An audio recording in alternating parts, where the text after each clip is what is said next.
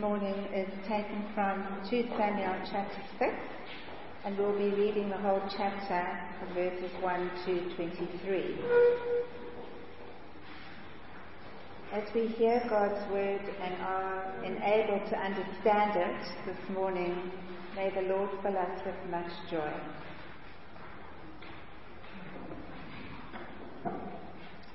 David again brought together all the able young men of Israel, 30,000. He and all his men went to Baalah in Judah to bring up from there the ark of God, which is called by the name of the Lord Almighty, who is enthroned between the cherubim on the ark. They set the ark of God on a new cart and brought it from the house of Abinadab, which was on the hill. Uzzah and Ahio, sons of Abinadab, were guiding the new cart with the ark of God on it, and Ahio was walking in front of it. David and all Israel were celebrating with all their might before the Lord, with castanets, harps, lyres, timbrels, sistrums, and cymbals. When they came to the threshing floor of Nacon, Uzzah reached out and took hold of the ark of God, because the oxen stumbled. The Lord's anger burned against Uzzah because of his irreverent act.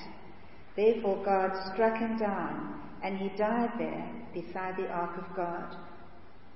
Then David was angry because the Lord's wrath had broken out against Uzzah, and to this day that place is called Perez Uzzah. David was afraid of the Lord that day and said, "How can the ark of the Lord ever come to me?" He was not willing to take the ark of the Lord to be with him in the city of David. Instead, he took it to the house of Obed-Edom, the Gittite. The ark of the Lord remained in the house of Obed-Edom, the Gittite, for 3 months, and the Lord blessed him and his entire household. Now King David was told, "The Lord has blessed the household of Obed-Edom and everything he has, because of the ark of God." So David went to bring up the ark of God from the house of Obed-Edom to the city of David with rejoicing. When those who were carrying the ark of the Lord had taken 6 steps, he sacrificed a bull and a fattened calf. Wearing a linen ephod, David was dancing before the Lord with all his might, while he and all Israel were bringing up the ark of the Lord with shouts and the sound of trumpets. As the ark of the Lord was entering the city of David, Michal, daughter of Saul, watched from a window. And when she saw King David leaping and dancing before the Lord, she despised him in her heart. They brought the ark of the Lord and set it in its place inside the tent that David had pitched for it. And David sacrificed burnt offerings and fellowship offerings before the Lord. After he had finished sacrificing the burnt offerings and fellowship offerings, he blessed the people in the name of the Lord Almighty. Then he gave a loaf of bread, a cake of dates, and a cake of raisins to each person in the whole crowd of Israelites, both men and women, and all the people went to their homes. When David returned home to bless his household, Michal, daughter of Saul, came out to meet him and said, "How the king of Israel has distinguished himself today, going around half naked in full view of the slave girls of his servants, as any vulgar fellow would." David said to Michal, "It was before the Lord who chose me rather than your father or anyone from his house when he appointed me ruler over the Lord's people Israel. I will celebrate before the Lord. I will become even more undignified than this, and I will be humiliated in my own eyes.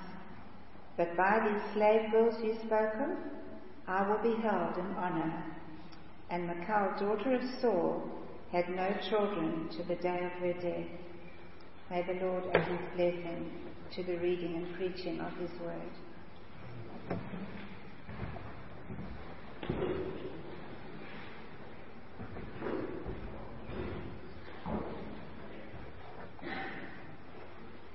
Good morning, church. Thank you so much, Brenda, for reading God's word to us. Before we begin our time this morning, allow me to ask God's help. Bow with me as I pray. Lord, we want to thank you this morning for bringing us together as a family to worship and adore you together.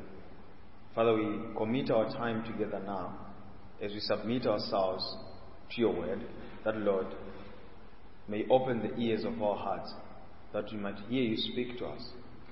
May you calm the storms in our hearts, so that your word may penetrate in the depth of our hearts, and may empower us, Lord, to live according to your word. In Jesus' name I pray. Amen. It's lovely that I'm sharing God's word with you this morning. I ask you to keep your Bibles open in 2 Samuel chapter number 6. As we begin our time this morning, I want to begin our time this morning by the words of a man who preached 50 years ago by the name A.W. Tozer. And listen to what he said in his sermon. The purpose of God in sending his Son to die and to rise and to live and to be at the right hand of God the Father was that he might restore us the missing jewel, that is the jewel of worship. That we might come back and learn to do again that what we were created to do in the first place. That is to worship God in the beauty of His holiness. And to spend our time in awesome wonder and adoration in God. Feeling it, expressing it, and letting it out in our labors. And doing nothing except as an act of worship to Almighty God through His Son, Jesus Christ. Friends, this morning I want to suggest that this message said 50 years ago is the message that people need to hear again and again and again, even today. You see, in every generation, what people are looking for and what people are desiring is to understand what is the meaning of life. And I think that is true for us today, as in any other time before. You see, with the pandemic in our midst, I think you agree with me, with the pandemic in our midst, the world seems to be getting intense every day. You see, as each day passes, there are a lot of different pressures that comes to our lives. And as those pressures come to our life, there is a temptation that what we do on a Sunday morning and what we do between Monday and Saturday is different. What you ascribe as worship is only what we do in the 3 hours of a Sunday morning. When we leave church and we go where we go, Monday to Saturday, what we do is different. We no longer have that jewel of worship. We've lost that. I don't know about you, but for me it's true. When I'm at GWC, what I do on Monday, being a theological student, people think that you'll be reading your Bible, praying always, like from morning to evening. That's not the case. I read the Bible, but I'm not reading the Bible to worship God. I'm reading the Bible sometimes to write in a diary. So there is a distinction. There's a compartmentalization of our lives. Our worship is ascribed to different things. Our worship only becomes what we do on Sunday mornings. And I think you agree with me that we definitely need a reminder, especially in the day we are in our time that we're living. What is authentic worship? What does it mean to authentically worship God? And I think our passage this morning is just helping us to do that. So please keep your Bibles open in 2 Samuel 6 as we look at God's word together. And for us to unpack what authentic worship is, we'll look at our passage under 3 headings. Number 1, what is the source of authentic worship? And number 2, we'll look at what is the substance of authentic worship. And number 3, we'll look at what is the spot.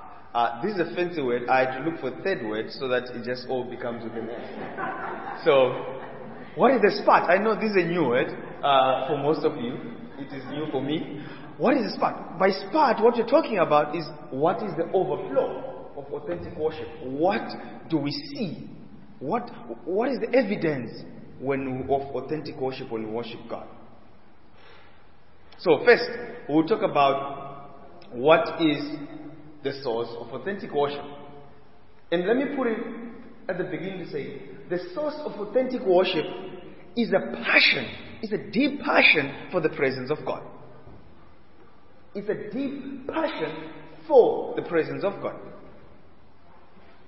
So, in our chapter this morning, 2 Samuel 6, the context that Saul is dead.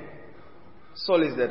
Like when we did this last week Sunday, Saul was still alive. But now, where we are, Saul is dead. Saul is dead, but now David is now the king. David has been established as the king of Israel. But one of the things that is running David's mind, David really understands how he has become king. He understands where his kingship has come. And I think you remember at the beginning of service that God was establishing a king, wanted a king after his own heart. And David understands that. So if you keep your finger in 2 Samuel chapter number 6 and just flip back in 2 Samuel chapter number 5 and verse number 12. We need to see this. David really knew why he was king now. What had happened for him to be king now. So it reads, David knew that the Lord had established him as king over Israel and had exalted his kingdom for the sake of his people Israel. So, you see, God now has been faithful to his promises to David. And David knows that. So that's why in verse number 1, we realize, in verse 1 and 2, we realize that David's priority at this point is to bring back the ark of God to Jerusalem. And if you look in the Bible, this is not just one of these processions that people were doing just so that on a Sunday morning, just like, hey, religiously do this, let's just go and bring the ark of the Lord, just those who are available, please come. No, that's not that. You see, David took 30,000 chosen men. Chosen men. These were special men. David paid 30,000 people to be part of the procession of bringing back the ark of God to the capital city of God's people in Israel. To bring back the ark in Jerusalem. And in no doubt, what David is showing us is this. He is seeing his rule and the role of his presence, whatever is happening in the new kingdom that God has established, that this is not my doing, this is God's doing. So if this is God's doing, I need God in our midst. God has to be present in our midst. But friends, we need to pause a minute. You see, I hope you realize as the text was read that one thing was repeated over and over again. That is the ark of God. The ark of God is at the center stage of our passage this morning. It is mentioned 13 times directly. Directly, it is mentioned 13 times. And 6 times further indirectly. So, if we are going to understand what's really happening in this passage, we really need to understand what is the significance of the ark of God. And fortunately for us, the passage doesn't leave us to find that for ourselves. It makes it available and it makes it clear for us. Because you see, in 5 occasions, the passage tells us that what David was doing and what Israel was doing before the ark, they were doing it before the Lord.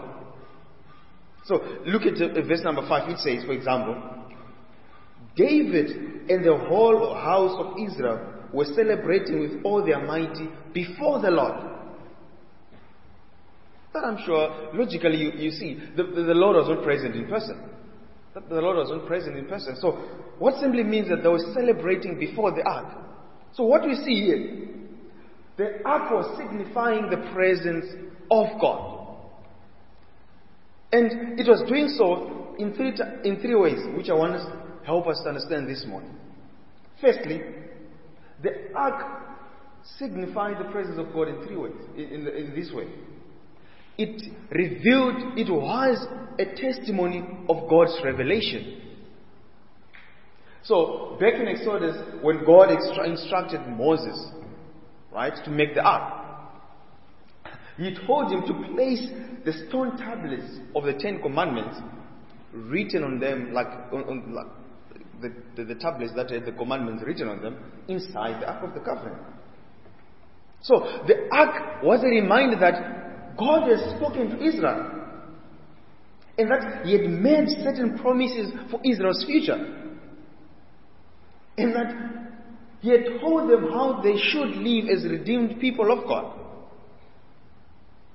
Right? No other people, not anyone else, no other nation had heard from God. No other nation had a word of God. So here, the ark signified God's revelation, and the stone tablets in the midst of the ark, that was showing people that no other nation had received God's word. So Israel is God's people. If they were going to live as God's people, as redeemed people of God, they had to pay particular attention to God's word. They had to treasure it. Secondly, the ark was a reminder of God's reconciliation. So I think the professor will agree with me on this one. One of the tensions of the Old Testament was this: how can the holy God dwell among sinful people? Or how can a sinful people dwell in the presence of the holy God? That was the tension that was there. If you look in Exodus, most specifically in Leviticus. And Israel understood this from the early days of their life. They understood this problem. They knew that God was so holy and they could not just come to them because they themselves were sinful. But you see, God provided a solution for this. Because, you know, when you put fire and water together, one of the two has to disappear. One of the two has to disappear. The fire consumes the water. That's what the holiness of God did. And the Israelites seem to understand that, which our generation has lost. You know, we take the holiness of God for granted. But Israel understood this. So the question is, how is a man going to survive in the presence of God? What has to be done? How can actually a man have a relationship with the Holy God? And fortunately enough, God provided a solution for this. Because once a year, on the Day of Atonement, a high priest would take the blood of an acceptable sacrifice and to sprinkle it on the lid of the ark as a sin offering on behalf of the people. And so the presence of the ark amongst Israel reminded them this, that they had to be thankful for this system. They had to be thankful that the Lord had provided a way that for them to be reconciled back to Him, so that they can be able to dwell in His presence. And thirdly, the ark represented the rule of God among His people. So if you look in our passage in verse number 2, it reads, "And David and all his men set out from Bala of Judah to bring up from there the ark of God, which is called by the name of the Lord Almighty, who is enthroned between the cherubim that are on the ark." So you see, verse number 2 shows us two things here. Number one, it shows us that Saul had left the ark somewhere in an obscure village called Bala. You see, before, like in some passages that probably we didn't look at together, we reminded that Saul left the ark there for 20 years. He left it there for 20 years. He didn't care about it. He left it there. But again, a second thing that we see, that verse 3 is showing us, that the ark represented the rule of God. So the Lord was enthroned between the cherubim that are on the ark. And because, you see, Saul was unwilling to submit to God's rule, that's why he didn't even bother to bring the ark of the Lord in the midst of God's people. He didn't care about it. He was not submitting to the rule of God. So he left it in the middle of nowhere. He didn't care about that. So if we were to summarize what the ark signified to the people of Israel would say it this way. The ark signified the presence of a speaking, pardoning, and reigning God in the midst of his people. And I think this is why David made it as a priority when he became king. When he conquered the Philistines and he established now as king, this is why David made it a priority to bring the ark of God, because what he was doing is he was bringing the presence of God, the one who is a ruler, the one who is speaking, and the one who is reigning amongst his people, because he knew that God was the ruler of his people, and he was just doing this on behalf of God. You see, probably you're saying, hey, what you're telling us probably is scholarly. Like, it's far-fetched. We don't care about that. The ark, we don't even bring an ark, like, in the church. Like, we don't even know what it looks like. That's you and the GWC people who think about this. But friends, can I submit to this? Because when we come to the New Testament, we find all these three functions of the ark. They are fulfilled in Jesus. They're really fulfilled in Jesus. And that's why the ark is also significant. Think about the ark was this morning. Right? So, when we come to the New Testament, we see that Jesus is our prophet. Right?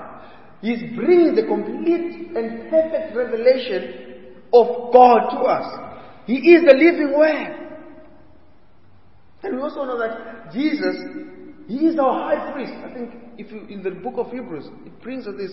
He is our high priest who offered not only an animal sacrifice, but he offered himself on our behalf. And this is once and for all, so that us, we would enjoy the presence of God. And this is also important for us to think about this, that He is also the King. You know, when we become Christians, this is what we say. We have accepted Jesus as the Lord and King of our lives. So you see, the ark, in the significance of the ark, all of it was fulfilled in the person of Jesus, the one we are following this morning. And friends, I want to submit to us this morning that we need to learn from David what it means for us to authentically worship God. So, if our prayers and if what we do are to go beyond the ceilings of this room and even of our workplaces, of even our houses, we need to understand that can only happen when we have a passion for Jesus. We must not be like Saul, who kept Jesus away. So kept the presence of God away from himself. So if our worship is going to be authentic, we should have a passion for Jesus and not keep him away in a distance which is convenient to us. Like we only go there. You know. I think about Gillian. We were talking about this other day. She was saying, "I'm putting away my summer clothes in a box." She's not throwing them away. She's just putting them away in a convenient place so that when she needs them, she can quickly go and pick them again. That's not what we should do with Jesus. If our worship is going to be authentic, we should not have compartments where we say, "I'm going to get a ladder and put my Jesus there. I only go and get him when I need him." No, friends, this is what we shouldn't do. Jesus shouldn't be the person we look for on a Sunday morning. Like, I don't know about you, some people dust their Bibles on Sunday morning and say, "Hey, today is church service."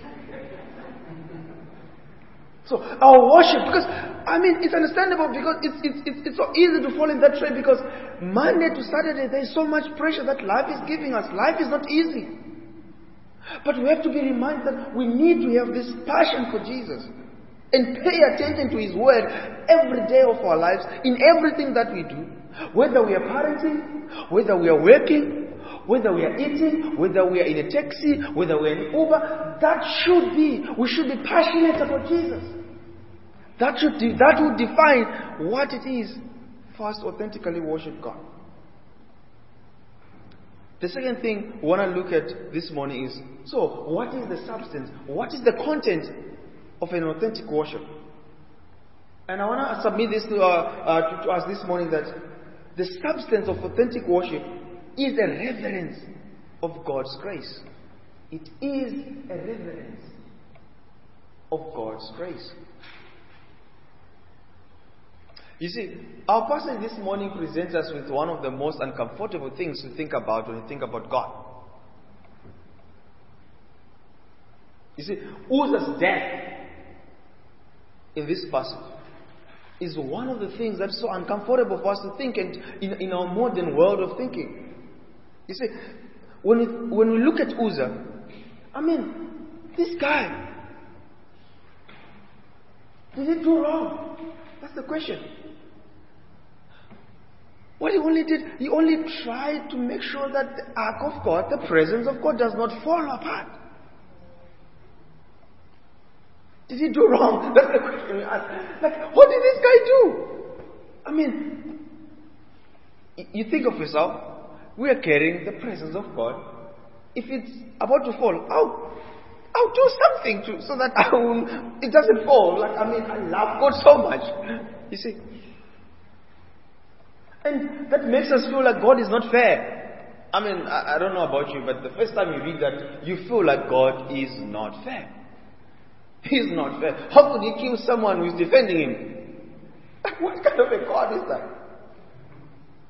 Because also in the Bible, in Exodus 34, if you read Exodus 34, I think verse 9 and 10, we see God saying this to Moses, that, you know what, from now, I'm the Lord who is going to be compassionate. We're so gracious. We're slow to anger, abounding in love, and faithful. But the way he deals with Uzzah here, it does not seem to fit with what God says is going to be. And this has brought a lot of challenges. A lot of people, and I think Pastor would agree with me, a lot of pastors have struggled with understanding what this passage is significant for. And people try to protect God, because we have an image of this loving God who does not kill people. So when we come to passages like this, we try to find arguments or to defend God in a way. Alright? But, you see, the Lord's wrath broke against Uzzah. The way God's wrath broke against his enemies. If in 2 Samuel chapter number 5, you see that exactly what God did to his enemies is exactly what's happening to Uzzah here. So David thought that he was doing something to honor the Lord in front of the most important people, like in front of the whole Israel. And think about what was going on in David's mind. I'm showing the whole world that it is this God who has made me king. But then the same God you're showing people kills someone who's defending him. And that's why you see in verse number 9, the part was over. When Uzzah died, the part was over. And David was angry. He was angry with this God. In verse number 1, David seemed excited to say, hey, the Lord has made me king over Israel. And was happy. But now he was angry. But you see, he was not only angry, but he was also afraid. Look in verse number 9 together with me.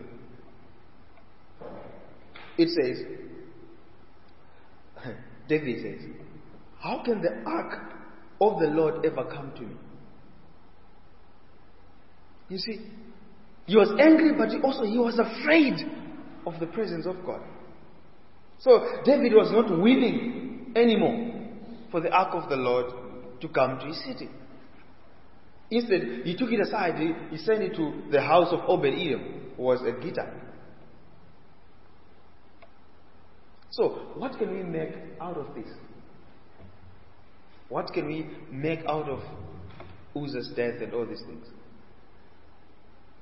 There are two observations that we'll make out of this. number one of it, which is very important for us, and which I want us to think deep about, is that it is about Scripture. It shows us that Scripture is very authentic. So Dale Ralph Davis, who comments on this passage, he says, "For me, these passages like this one are the evidence that of the supernatural origin and the trustworthiness of the Bible." He said, "We would never have invented a God like this. Not if you want to win converts and influence people.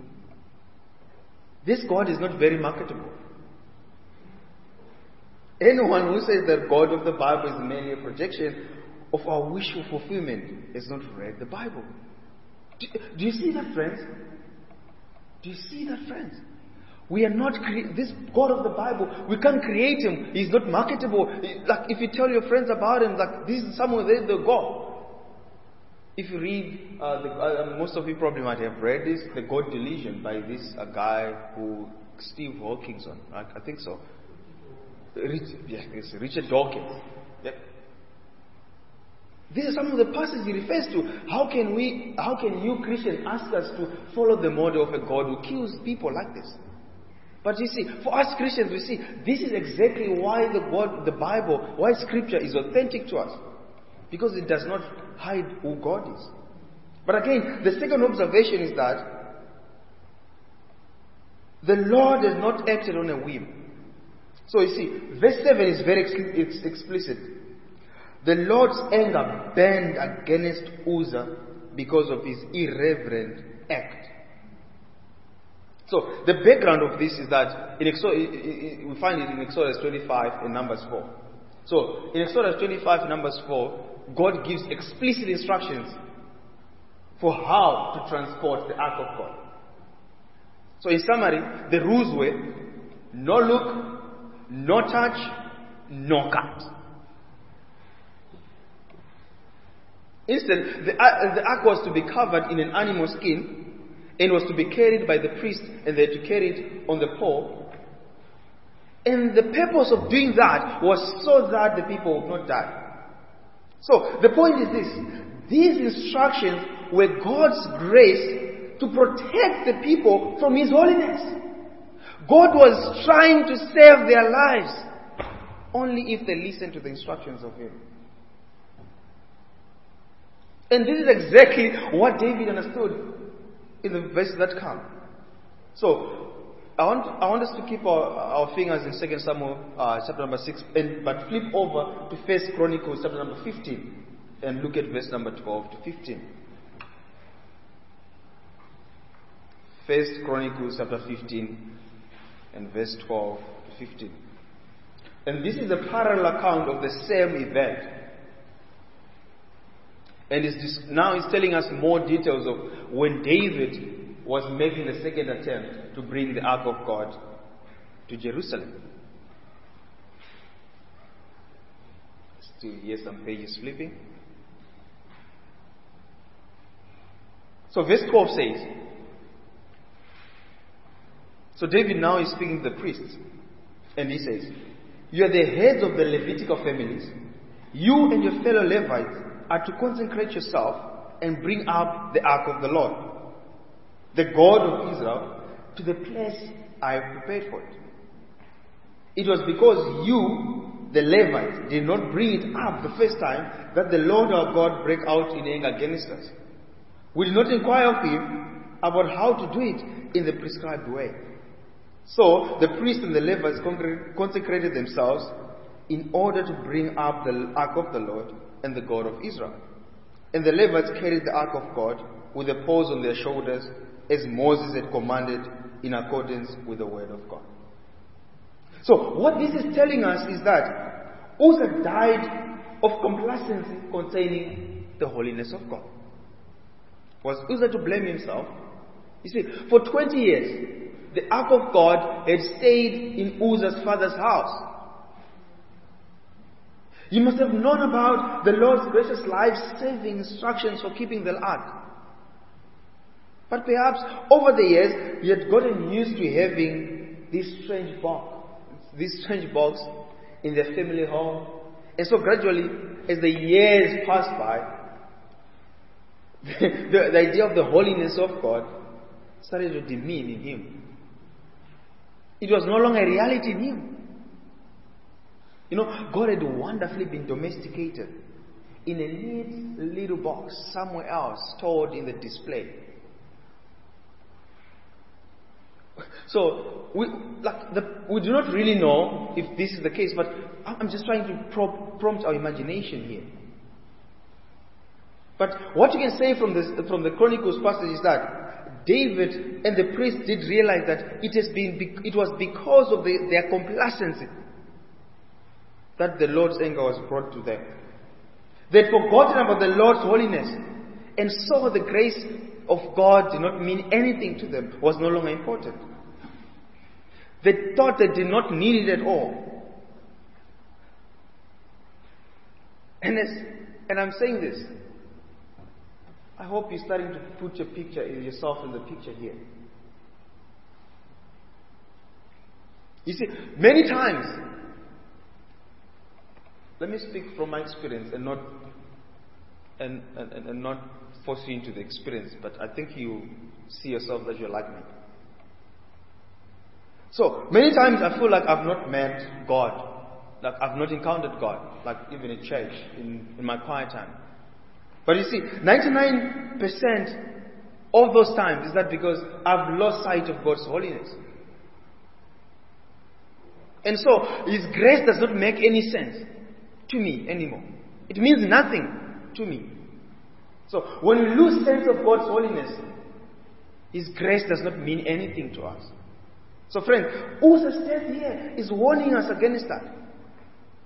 You see, the God of the Bible is an awesome God. And this awesome, let me pause there. This awesomeness of God is not that awesome like, ooh, that's awesome. Like that's the way they Cape Townian way of saying awesome now. Awesome in Cape Town is like something that's so nice, that's so beautiful, something that's so lovely. That's not the original way of understanding awesomeness of God here. But awesomeness of God is that thing that causes us to revere Him, to honor Him, to respect Him. So now, this passage is showing us the awesomeness of God in His holiness. And that shows that our worship to God is only acceptable through Jesus Christ's death and resurrection. And that should command our reverence and awe for Him. Our third and last point, the spot of authentic worship. I said the spot, like this is a S-P-U-R-T. This is just a fancy way to say the overflow. How do we see an overflow of authentic worship? And I want to suggest this morning that the spark of an authentic worship is seen in a heart overflowing with joy. A heart that is overflowing with joy. You see, one of the odd features here, the professor is here. The professor is teaching this subject, so and we have a few of his students in this class who are here. So I hope you realize that one of the odd features of this passage is that the writer or the narrator of 2 Samuel 6 puts the fear of David and the joy of David side by side. So you see, in verse 9, David is afraid and calls off the public holiday celebration. Right? We see in verse 1, David calls like, hey, let's celebrate the bringing of the ark. In verse 9 he says, cancel. Like imagine the president of South Africa saying, tomorrow is a public holiday, but then at 12 o'clock he says, we've cancelled the public holiday. Go back to work. That's exactly what's happening. In verse 9, he's cancelling that. He cancelled that. The mood was dark. And we understand him. We understand why he's cancelling this. How could a holy God, a beautiful God, an awesome God, how could he kill someone who's trying to protect him? So we understand why David calls this off. But in verse 12, look with me in verse 12. In verse 12, I think you remember what in the beginning of the sermon series, when the pastor reminded us that in the Old Testament narratives, in the Hebrew narratives, usually the main point is found on the middle of the passage. And verse 12 is just about in the middle of our passage. So verse 12 is one of them, like it's our main point, like if you see of the passage. So verse 12 says, now King David was told, the Lord has blessed the house of Obed-Edom and everything he has because of the ark of God. And because of that, everything suddenly changes. The mood suddenly changes. The king probably was sleeping somewhere and was crying. I don't know for how long. I think for 3 months. He was crying and saying, God, why did you do this? And then someone says, King, you know what? The ark of God has brought blessings to Obed-Edom. So you have abandoned the ark of the Lord to Obed-Edom. But, you know what? Obed-Edom has been blessed. I'm imagining the king was in the blankets, angry, tired and crying. His mood changed immediately. Immediately David went and brought back the ark of the Lord from the house of Obed-Edom. And he was doing this with rejoicing. So in verse 14, we find David is dancing with Almighty before the Lord. The angry and fearful David on the first basis is now dancing with Almighty before the Lord in verse 14. You see, this side of the passage gets us our attention. You see, the problem is when we think about how can we bring the two opposites together? How can we have the fearfulness of God, the fearfulness of David, and the joy that is expressed in verse 14 together? Right? It forces us to think, what's happening there? And I think Dr. Davis says something that's important for us to understand this morning. He says, a fearful sense of God's presence does not stifle joy. It stimulates it. In other words, David's joy, when he hears about the blessing that the Lord brought Obed-Edom, would not have been so great if he had not experienced God's holiness in the first place. Friends, I think this is teaching us that Christian joy is not just a mindless cheerfulness. You see, it comes from an appreciation of the holiness of God. The seriousness of sin and the genuine thankfulness of Christ who died in our place. You see, that should motivate our worship. That should motivate our worship.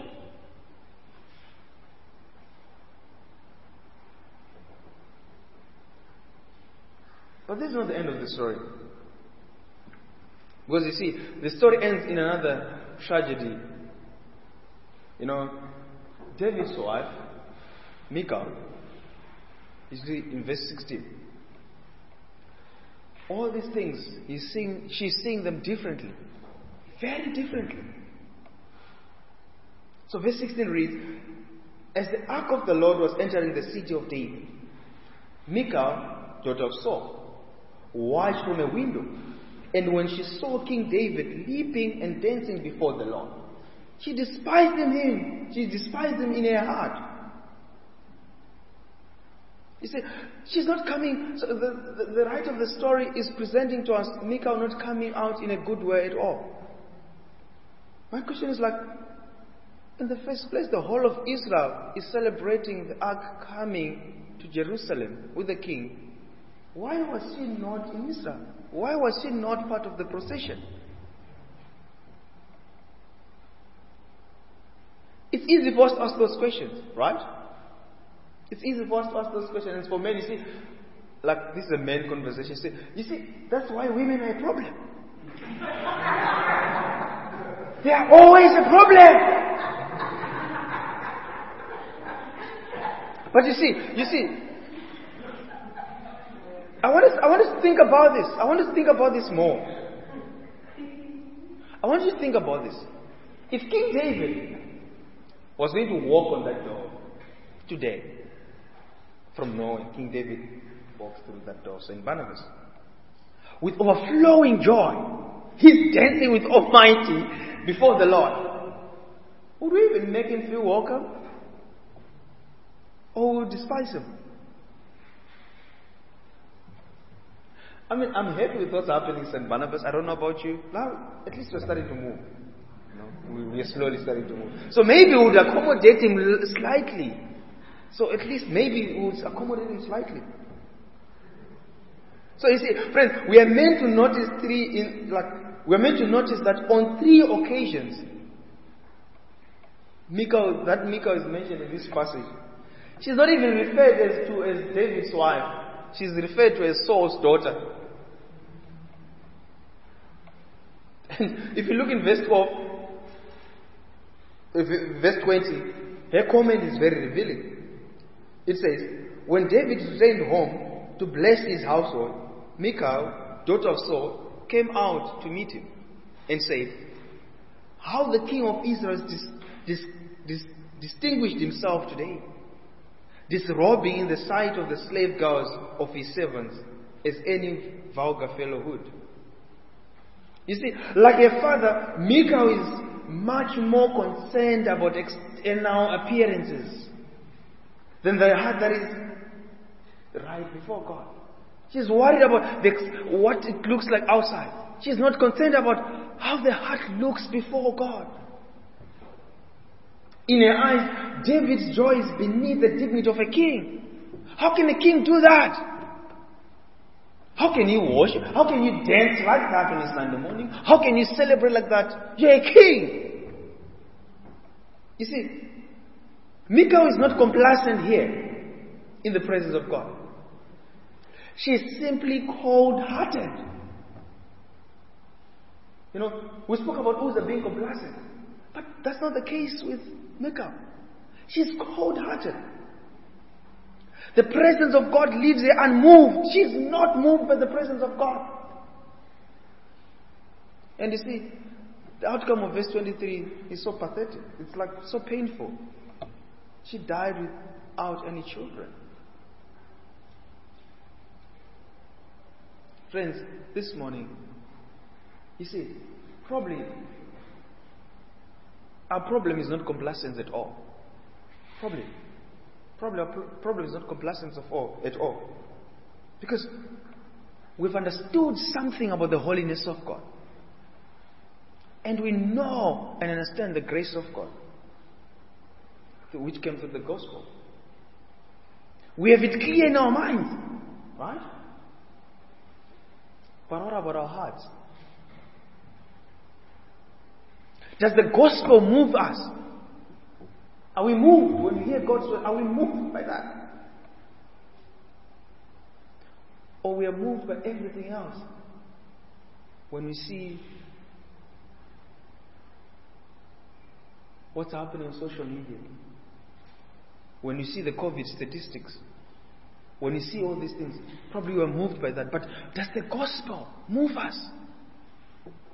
Last week when we were going back to college, when Pastor was driving us, we were listening to Tim Keller, and was speaking of 2 levels of knowing.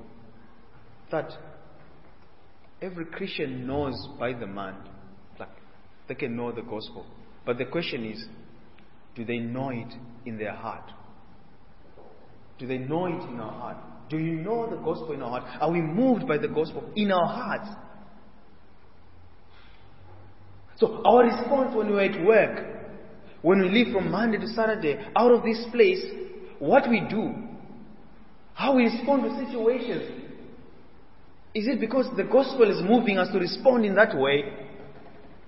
Or we are not. We just have the head knowledge of the gospel, but our hearts are not moved by the gospel at all. We need to ask ourselves this.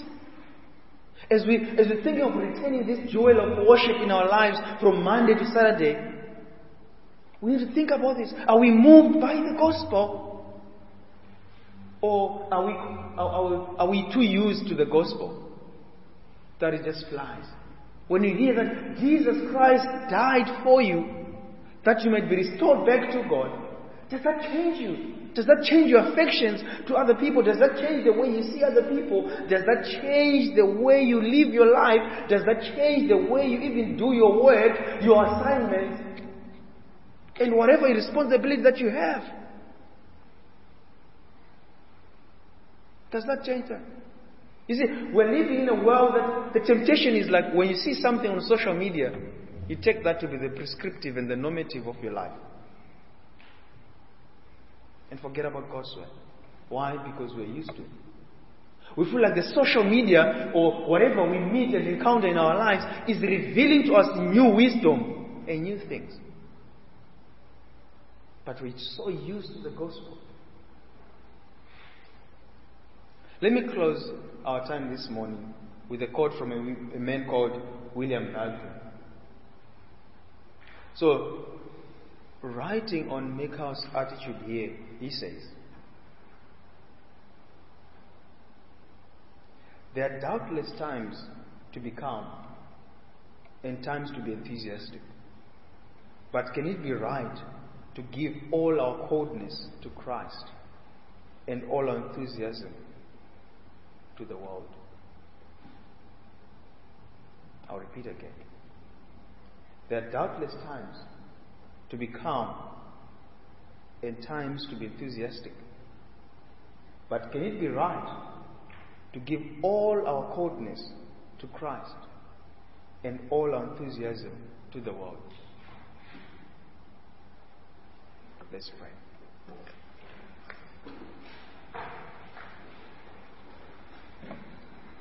Thank you, God, this morning for speaking to our hearts and to our minds. Thank you for refreshing us and reminding us of your goodness of your word.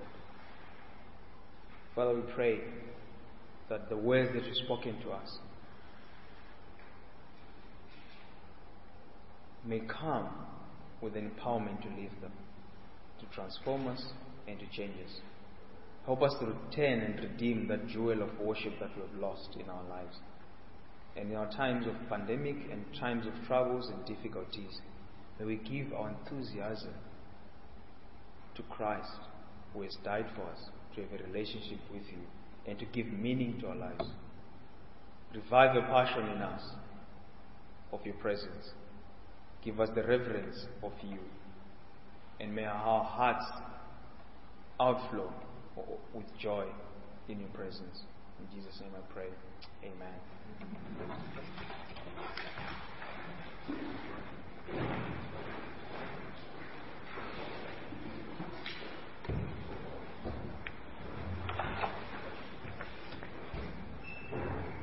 Well, thank you very much for making that passage come alive with freshness and vitality to